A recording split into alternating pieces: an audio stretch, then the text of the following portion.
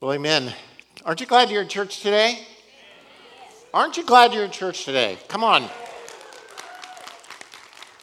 You could be at home watching it online.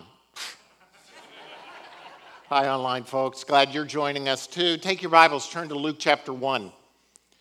Luke chapter 1. We're doing a series through the book of Luke. Started last week, and we're going to continue this series actually through the month of May. Which sounds like a long time, but it's really not. To cover an entire gospel like the book of Luke, it will, I'll have to skip some stuff. So I'm really preaching on the unique aspects of the book of Luke, thanks to my friend David Malik, who's given me wisdom on what to do. So, give me just a second.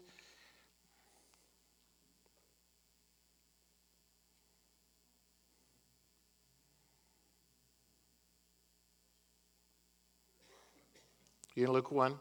Giving you plenty of time. On January 4th, 1933, a young boy was born into a rural community called Alturas, Florida, to a mom and a dad who were really farmers. They'd already had a couple of children, and he was born 2 to 3 months premature, which in 1933 was not a very hopeful sign. He was born at home to a midwife. The doctor came by later in the day and gave the parents very little hope on the child's survival. There was no NICU at home, or there was no hospital even close by. The parents put the baby boy in a shoebox and warmed him by heating bricks in a wood stove, and then putting the bricks around the box to try and keep it warm in order to keep the child alive. And other times they would put the box by a wood fire to try and keep him warm. The mom was so harmed by the childbirth process that she couldn't nurse the baby. So the dad had to chew up food, soft food, chew it up and feed the baby by hand. It's a miracle that the child survived, and later on, my grandmother would say about my father that he had a destiny in the Lord. She believed he had a destiny in him. She said he never cried until after he reached full term. And it's just a miracle in that setting that he did survive. Now, obviously, I'm glad he did. Because without him, there'd be no me. And without me, there'd probably be no us.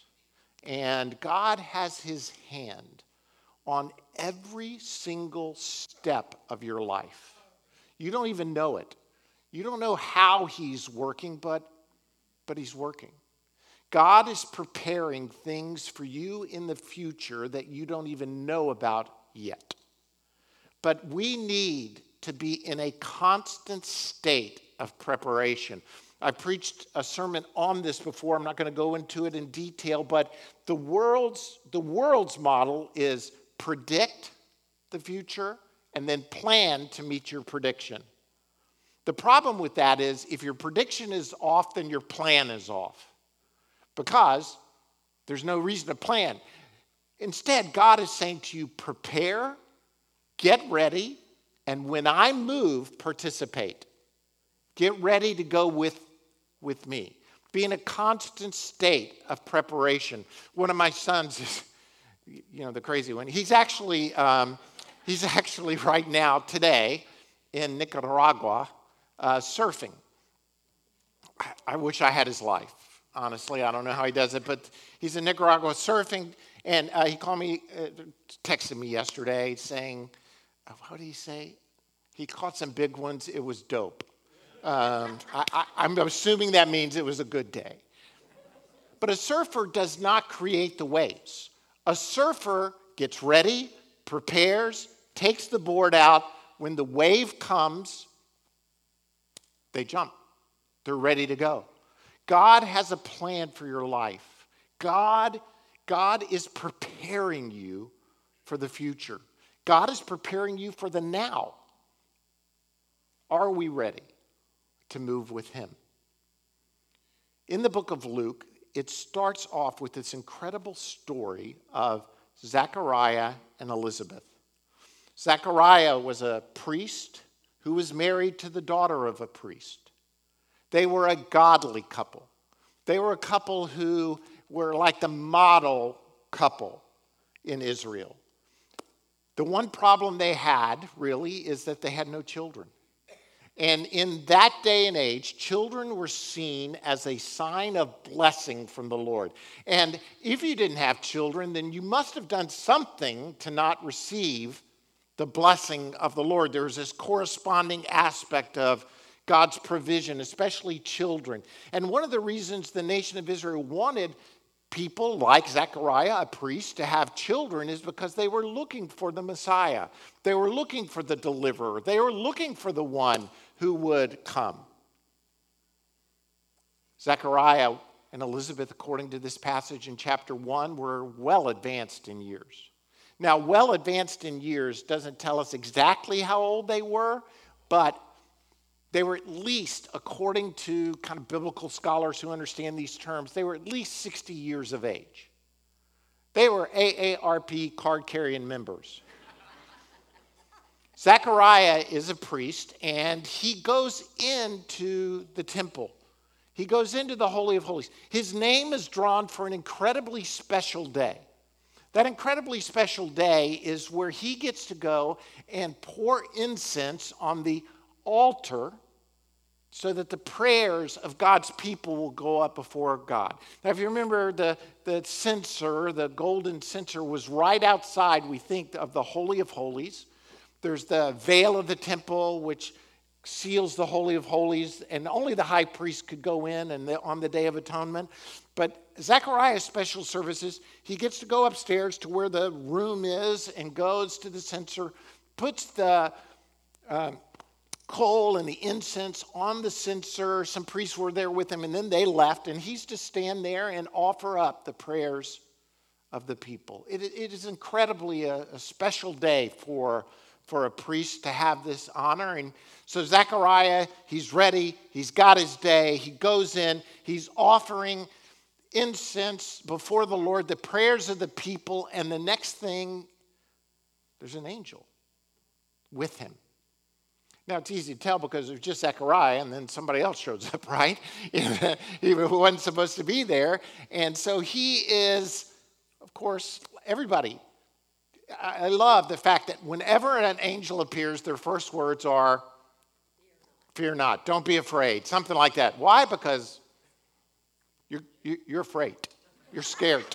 You're scared because there's an angel there. The angel says to him in Luke 1, "Do not be afraid, Zechariah. Your prayer has been heard. Your wife Elizabeth will bear you a son, and you're to give him the name John. He will be a joy and delight to you, and many will rejoice because of his birth, for he will be great in the sight of the Lord.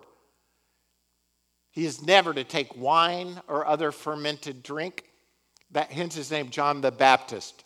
That's a joke. You get that later. Just wanted to see if y'all are listening. And he will be filled with the Holy Spirit. Okay, he's not a Baptist. And he will be filled with the Holy Spirit, even from birth. Hey, I can say these things because I'm Baptist born and raised. You can't talk, I'm talking about my people. And he'll be filled with the Holy Spirit, even from birth. Many of the people of Israel will bring back to the Lord their God. Goes on and says, and he will go on before the Lord in the spirit and power of Elijah to turn the hearts of the fathers to their children and the disobedient to the wisdom of the righteous, to make a people prepared for the Lord.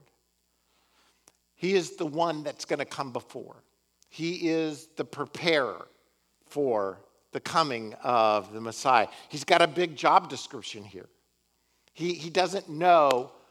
It's just incredible what John is going to do, who he is, and how he's going to prepare the way before the Lord. Now, you remember the story. I know most of you have been born and raised in church, many of you, but if you haven't, the story is incredible because Zechariah, 60 plus years old, with a wife who's 60 plus, says to him, really? I am an old guy. Have you got the right Zechariah? I think he's saying.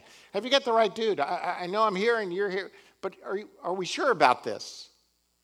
And the angel Gabriel says to him, I'm so sure that you're not going to talk again until the baby's born. I'm going to give you a sign that you're asking for, and here's the sign. You're going to be mute until the day the baby's born.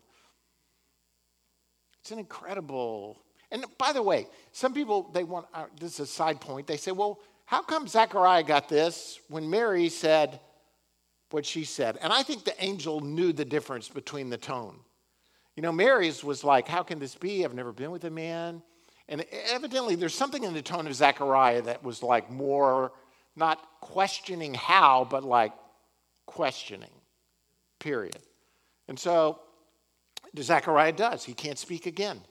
Now, in between this annunciation to Zechariah, we have the annunciation to Mary, which we looked at last week. We have Mary then going down to see Elizabeth.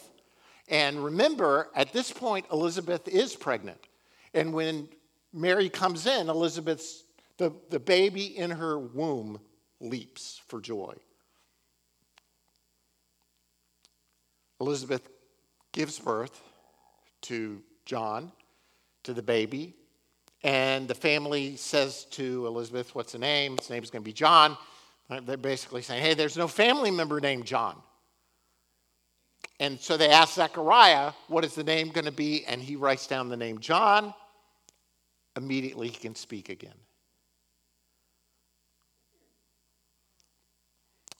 It says this is a test. Well, first of all, let me just say this. It's a testimony to everybody because this 60-year-old couple just had a baby, right? I mean, much less the name of the baby.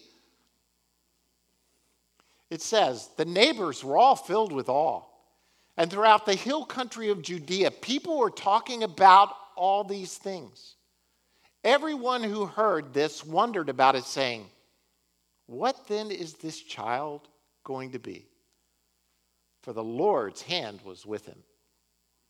I mean, from the start, his birth is just so remarkable that people recognized this old couple who've never had a child suddenly have a child.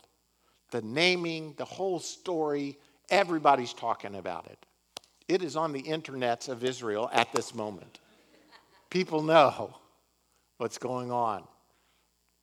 Here's what I want to say to us this morning, and I'm going to leap into these points and move through them. This is all about preparation. And I want our hearts to be prepared. I think preparation is underrated in many circles. And God wants your heart prepared for what he's going to do in your life. So here are my points. And by the way, these points are all just scriptures taken straight from Zechariah's response. Zechariah, the people are filled with awe. They wonder what this child is going to be. Zechariah has a song, one of the songs of Luke. We looked at the Magnificat, Mary's song, last week. This song is called the Benedictus that Zechariah sings. And I'm real partial to songs in the Bible because of my music background, but I love this song. And I think it speaks of the preparation of what God wants us to look at. So here's the first point. It's this: prepare for the provision of salvation. Now that may sound kind of strange to say it in those terms, but that's really what the song begins with. Kind of like, get ready, here comes Jesus. Here comes the Messiah. And I think it has an implication for us as well. Here's the beginning of the song. He says, praise be to the Lord, the God of Israel, because he has come and redeemed his people. He has raised up a horn of salvation for us in the house of his servant David, as he said through his holy prophets of long ago, salvation from our enemies and from the hand of all who hate us. We need to see God's provision of salvation And for many of us, that provision of salvation, we limit it to the idea that, oh, I get to go to heaven rather than hell. Which, by the way, I think is good news. I'd rather go to heaven than hell, wouldn't you? Hello? Sorry, you aren't so sure. You still here? I'd rather go to heaven than hell, amen? But it encompasses so much more than just our eternal destiny. It encompasses our eternal destiny, which begins even now. Salvation that we walk into by the gift of God is for now and the future. It's for now and then. It's for all time. And look at what he's saying. He says, just going through these points, he says, he has come and redeemed his people. That means he's bought them back. Bought them back from what? He's bought us back from the effects of sin and death. He's purchased us back according to Romans 3. This is one of the pictures in Romans of what Jesus does. He redeems. Now, I'm old, but do you remember when you used to, anybody remember S&H trading stamps? Anybody that old? And some of the youngers are like, no.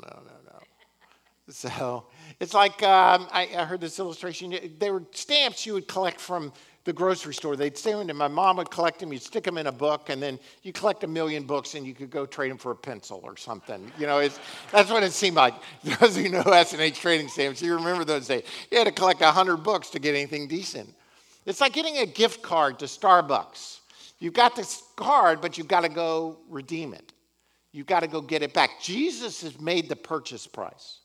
He's purchased us back from the kingdom of darkness, from the effects of sin. He has redeemed us. That is part of our salvation. He is also, it says, he has raised up a horn of salvation for us. By the way, this is not like what kind of horn. This is the horn that's seen as an instrument of battle.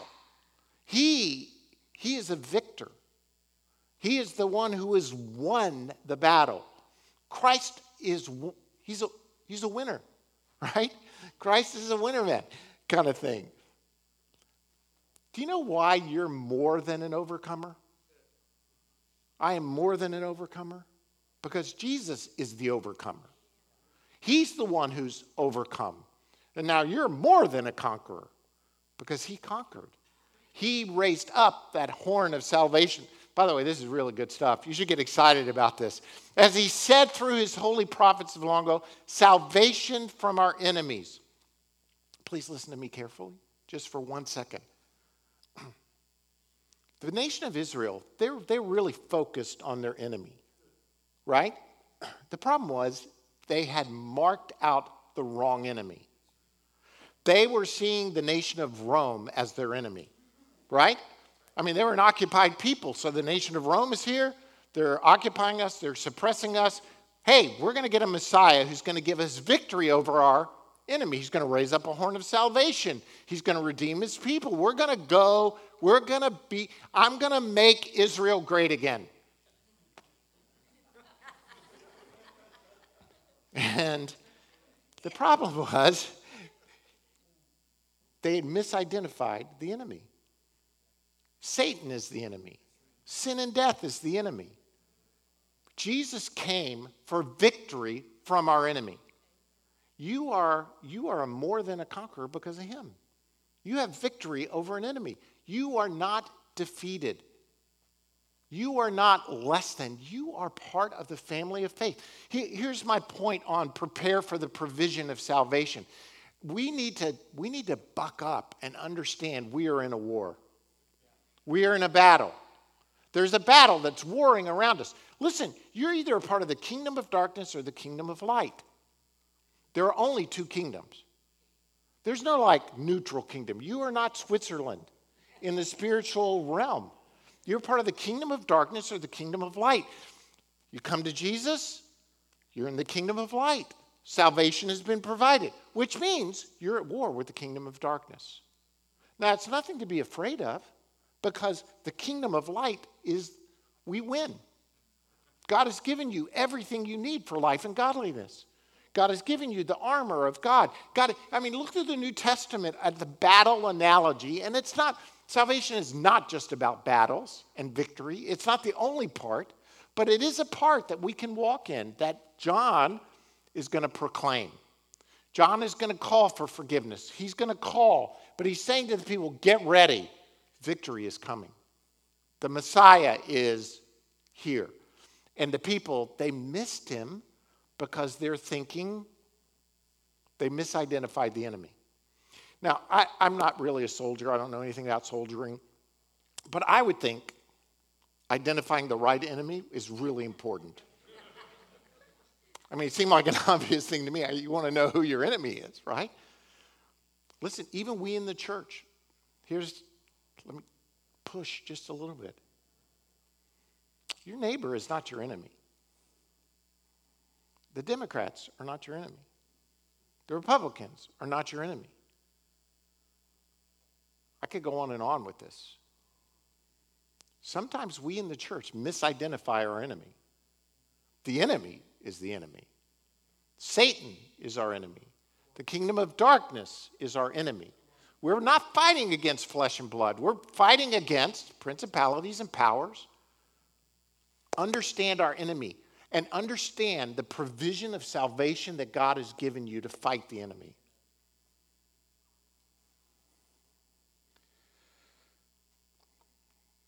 He goes on and says, to rescue us from the hand of our enemies, to give his people the knowledge of salvation through the forgiveness of their sins. There's so much provision in the grace of salvation. There is victory, there's forgiveness, there's life. Understand what God came to give us. See, here's one point about Christmas. Some people teach Christmas like God came to earth to, experience what it was to be a man and to see how we were doing. Look, Jesus already knew how we were doing. Right? He didn't come to just kind of, hey, how y'all doing? It's good to be here. I just want to see, walk around, just kind of experience life, see what it's like. No. He came to save, and he came to reveal. He came to save you and me. He came to reveal who God is, to reveal truth. As he says to Pilate, this is why I've come. I've come to testify to the truth. Prepare for the provision of salvation. The second point is this, and that was a good one. Prepare for the fulfillment of prophecy. The fulfillment of prophecy. Here's what he says. As he said through his holy prophets of long ago, salvation from your enemies and from the hand of all who hate us, to show mercy to our fathers and to remember his holy covenant, the oath he swore to our father Abraham. Remember, we're looking at the Song of Zechariah in case you got lost there just for a second. This is his second part of his song. I kind of picked up a later part, but look what he says. He says, as he said through his holy prophets of long ago. One of the reasons Jesus came, and the song, and John the Baptist is singing of the coming of Jesus, is to say, through the prophets foretold this. This is the fulfillment of that, what they said. His prophetic, not only is John going to be a prophet, but he is the fulfillment of prophecy. John was prophesied, the coming of Elijah, the forerunner to Jesus. And Jesus, who it's speaking of here, is the fulfillment of prophecy. I know you've heard these stats before, but it's impossible for one person to fulfill all the prophecies of the Old Testament. I've seen different odds at different times, and how can one person... Jesus fulfilled every single one. He is the fulfillment of prophecy. It goes on to say, to show mercy to our fathers. So not only is he the fulfillment of that prophecy, but he's showing mercy to those who came before. By the way, this is a big theological discussion, but in Romans, Paul also says that Christ died to pay the penalty not only for our sins and future sins, for sins past as well. His death, his atonement, showed mercy to our fathers, to those who came before.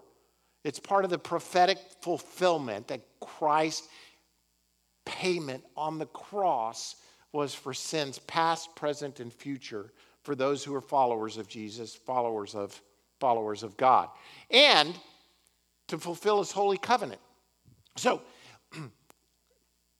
just kind of quickly, put it like this. The prophetic fulfillment, the fulfillment of mercy. Because remember, in the temple, they had been putting blood, remember the sacrifice, on the mercy seat, the atonement, to pay for the sins of the people for that particular year, right? Are y'all still with me? So like when Zechariah goes in and he offers the incense, the Holy of Holies, the priest would go in where the Ark of the Covenant was, and there was a top, 2 angels, Raiders of the Lost Ark. Y'all saw it, right? Nazi moves the lid, his face burns off, that one. Well, that lid, they would offer blood on the sacrificial, right there on the mercy seat, and it was to pay the price for the sins of the people for the year. But it wasn't. It wasn't. It was only to put it off. It was only to put off the payment. The payment wasn't that lamb's blood. The payment was the blood of the lamb. He paid for all that put off debt for the people. That's how he showed mercy to the fathers. And to fulfill a covenant he made with Abraham thousands of years before. There's 10 sermons here. I am trying to go through them, and I'm trying not to bog down because the theology is so rich that when Abraham looked up at the stars and God said, "So will your descendants be?" He wasn't just talking about the nation of Israel. He was talking about me and you. We are descendants of that covenant with Abraham that follows through to Jesus, which comes to us, the fulfillment.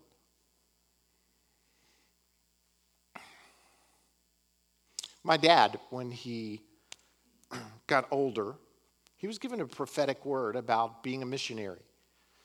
And he really wanted to go into missions. I've told this story. It's been a long time since I told this story, but he and my mom applied to go into missions. This is with Southern Baptist Mission Board way back when I was 3 or 4 years old.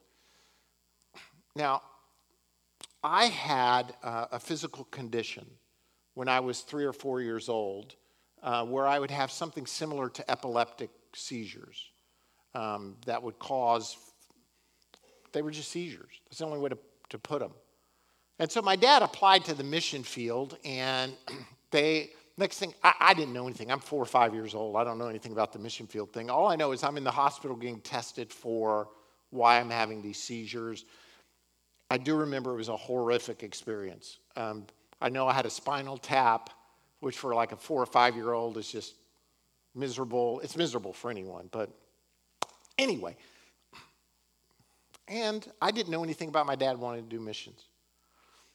I'm 13 years old. I'm cleaning out my dad's file. He's got a file cabinet. We're about to move, and he says, "Go clean up my files." I'm cleaning out the files. Now, he didn't give my brother or my sister the job of cleaning out the files because I'm the only one who can read in my family. So, but they gave it to me to go and clean out the files. The nerdiness of my childhood just comes back and haunts me at times. But I found a letter in there where the mission board had rejected him because of the health of his middle son, which is me. And I had no idea because they couldn't send someone overseas. It makes sense. And the doctors had said to them, "Your son will not ever get better. He'll get worse. When he hits puberty, it'll probably grow much, much worse, and he'll probably have these seizures for the rest of his life." Now, miraculously, when I hit puberty, they stopped. I went off medications. I've never had a seizure since I was 11 or 12 years old. It was the hand of God. But because of my dad's continual heart for missions, he went into the pastorate and became a great pastor. But he always had a heart for missions. He was always looking to find out ways he could do missions in different places because he had this word. And for years he just thought, well, it's never going to be fulfilled. I'm in the pastorate, I'm raising a family. And then there came a day where he could. When he moved to Coral Springs, Florida, to pastor, which is where the Chinloy family and the Kuhn family, that's where I met them. I think it was 1980, somewhere around there. He started doing missions on a greater extent. There was a guy in the church who was a pilot for Mission Aviation Fellowship. His name is Dave Richardson. And because he flew for Mission Aviation Fellowship, my dad was really attracted to him. He mentored him. He spoke into his life. He really impacted Dave. My dad also started going to other countries and to do missions, like Albania, where we still have work. We went to Ghana. Starting in, I think, 2001 or 2000, we started going to Ghana and went there for about 10 years.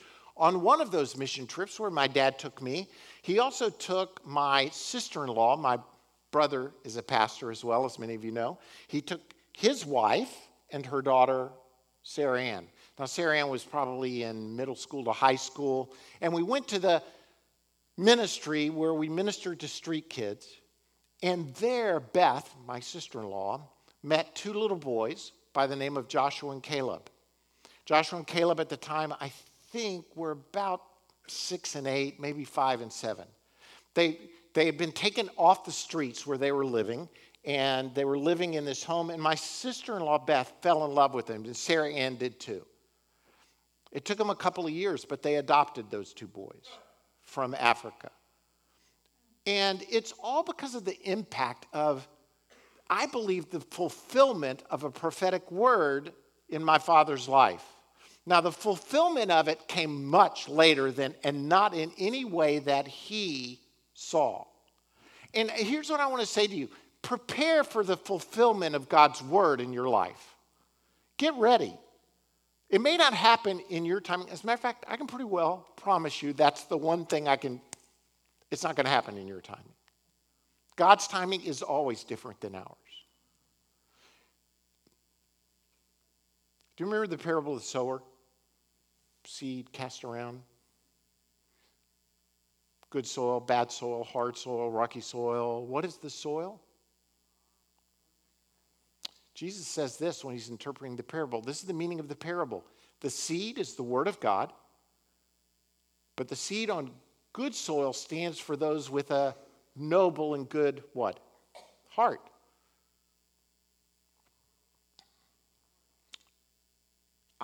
I believe you are constantly receiving the word of God, either through his word, through the proclamation of the word, through prophetic words. God is speaking. Here's the challenge. Get your heart ready for the word of God, because that seed is being implanted in your heart. Is it going to, I understand this is about salvation, but I think it's so much more. I think it's about the word of God being implanted in your heart, and it's got the opportunity to spring to life and to bear much fruit, or to be choked out, to be robbed of you from the enemy. Remember the battle part earlier? Lots of ways, but prepare for the fulfillment of prophecy. Wow, here we go. Third point is this: prepare to walk in purpose. Prepare to walk in purpose. We're back to John again. To restore us from the hand of our enemies and to enable us to serve him without fear in holiness and righteousness before all our days. What is your purpose? I think it's the same purpose John had. In holiness and righteousness before him all our days, we're going to serve him. You are a holy and righteous instrument of God in the hands of God. You're set apart for a special purpose. And then it says this: and you, my child, will be called a prophet of the Most High. All the verses up till now were about Jesus. These are the only two verses that are actually about John. All the others are about Jesus. This is about John.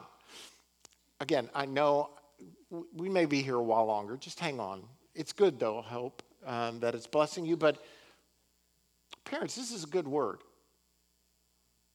Too many of us are child-centered when we should be God-centered. If you will be God-centered as a parent in your home, then your children will become what God has for them to become. At least you have a better odds. But here's the thing I can promise you, as a parent of 5, if you become centered on them and tell them they're the best, they're the greatest, they're this, they're that, they're, God's gift to the world kind of thing, then your odds of raising a child who looks to God for the source of who they are, their identity, will be lessened. Why? Because you will have fed them the world's view, which is their identity is found in themselves. I think what John is saying here, what Zechariah is singing through the power of the Spirit, did that get a little too personal? As a parent, I hope not, because I love you parents. I love helping. But we live in a me-driven culture, and it has swept down into our parenting. That we have child-centered homes. I'm not going to say it. I'm going to move on. We'll talk about this another time. He says to them, and you, my son, will be called a prophet of the Most High. And you'll go on before the Lord to prepare the way for him. What a great calling, to be a prophetic preparer for the way of the Lord. To give his people the knowledge of salvation through the forgiveness of their sins. Prepare to walk in purpose. God has a purpose and a destiny for every single one of your lives. I believe my dad's purpose in life was to minister the gospel of Jesus Christ. There's in this room, there's not just me, there are the Coons and the Chinloys and others that were ministered to through God's work and purpose being done in my dad's life. Back when we first started, really before we started Fullness, we met as a home group. Do you remember I was on staff at Vestavia Hills Baptist, Chris and Wendy, me and Kathy, and we had some other couples that were kind of searching for God in that time period at the church we were in.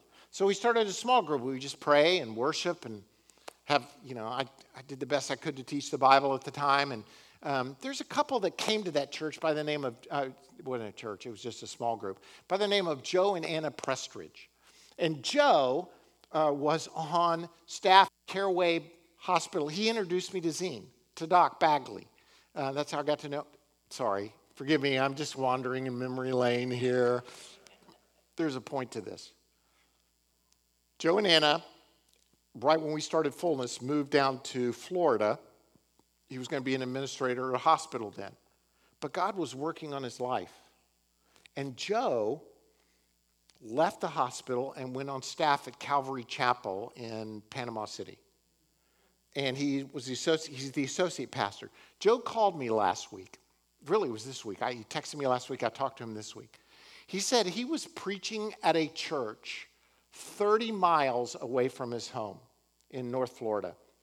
And he's preaching, and he's talking about how God used what we did in that small group to lead him to what it means to walk in the power of the Word of God and the Spirit of God. That his Baptist background made it where he just didn't. So he was just preaching about his journey. He was telling about his testimony. He never used my name.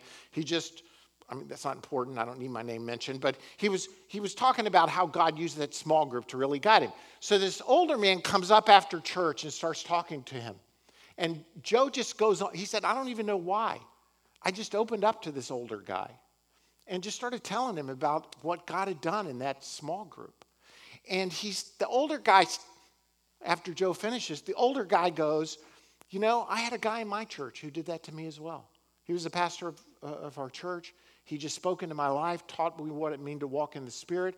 And then he goes on and says, yeah, Jimmy Brookins did this. And Joe goes, Brookins? The guy I'm talking about is Bart Brookins. Do you know him? And Dave Richardson, the guy I talked about earlier, who my dad had a heart for with Mission Aviation Fellowship, talked about how Dad's ministry had changed. It's these streams of purpose coming together. You don't even know what God's doing through you when you do what God wants to do through you. You don't even know it.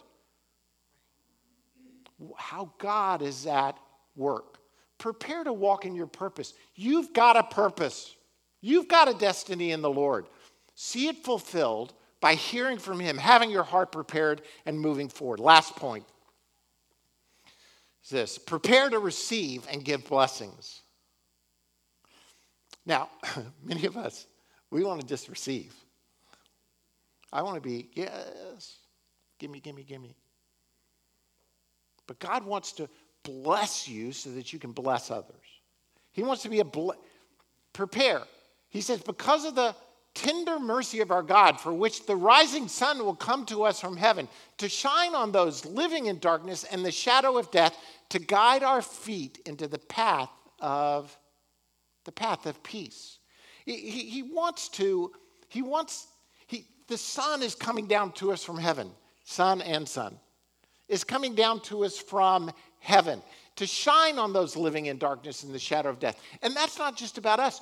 He's shining so that we can shine, to help reflect the glory of God to the world around us. We're recipients of this incredible blessing of salvation, of the prophetic fulfillment of the covenant of God and the mercy of God. And the reason you have a purpose is because not only God created you, but he redeemed you for it. You have that purpose in him. It's a blessing. Now let the blessing flow through you. Because he wants to guide our feet on the path of peace. My niece, Sarah Ann, the one I was talking about earlier, she married a guy named Chase. She's now almost 30. She married a guy named Chase Jackson. Chase's brother is named Luke Jackson.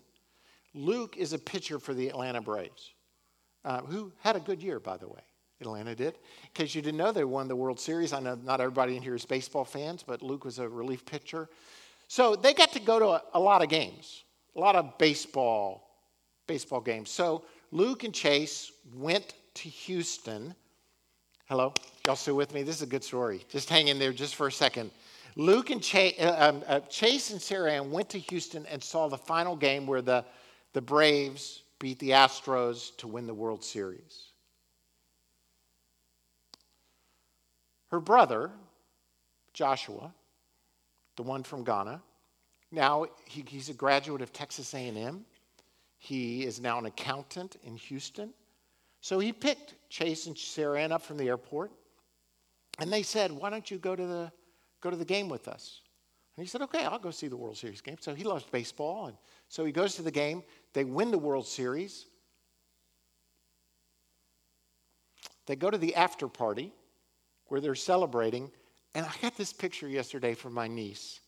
This is a picture of her with Joshua. Anybody's saying, well, what is the big deal? Here's the big deal.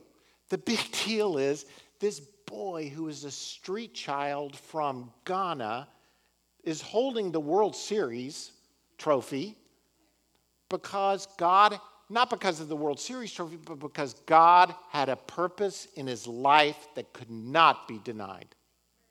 God used people like my brother and sister-in-law and Sarah Ann and others who spoke into his life for the fulfillment of his destiny. They overcame unbelievable odds. His brother Caleb just got out of the U.S. Army after serving 4 years. I mean, it's an incredible story of the grace of God being fulfilled, and God has the same purpose for your life.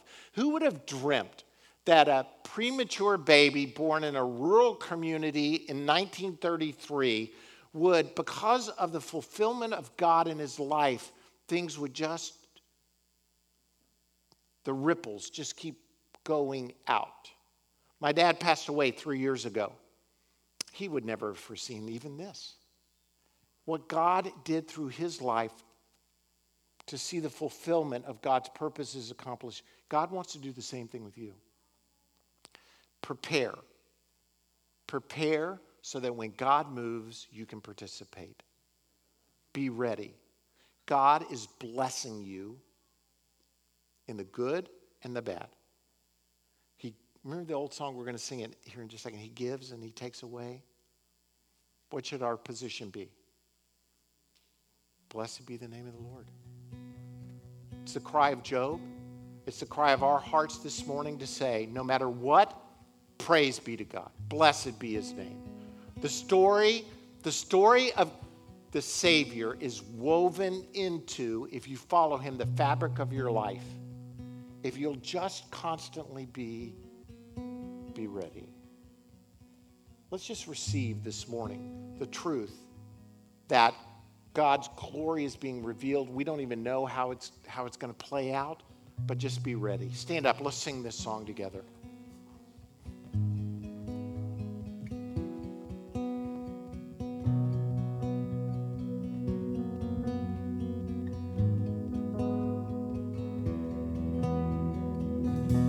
Blessed be your name in the land that is plentiful, where your streams of abundance flow. Blessed be your name.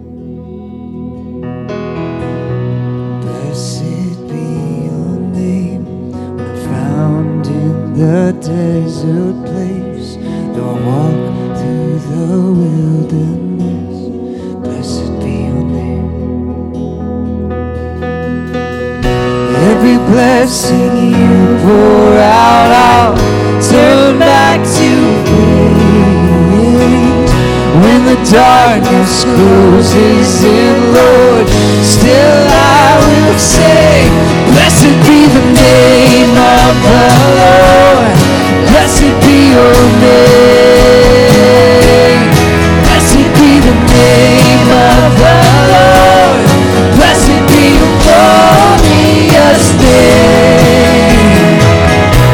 Blessed be your name when the sun's shining down on me, when the world's all as it should be. Blessed be your name.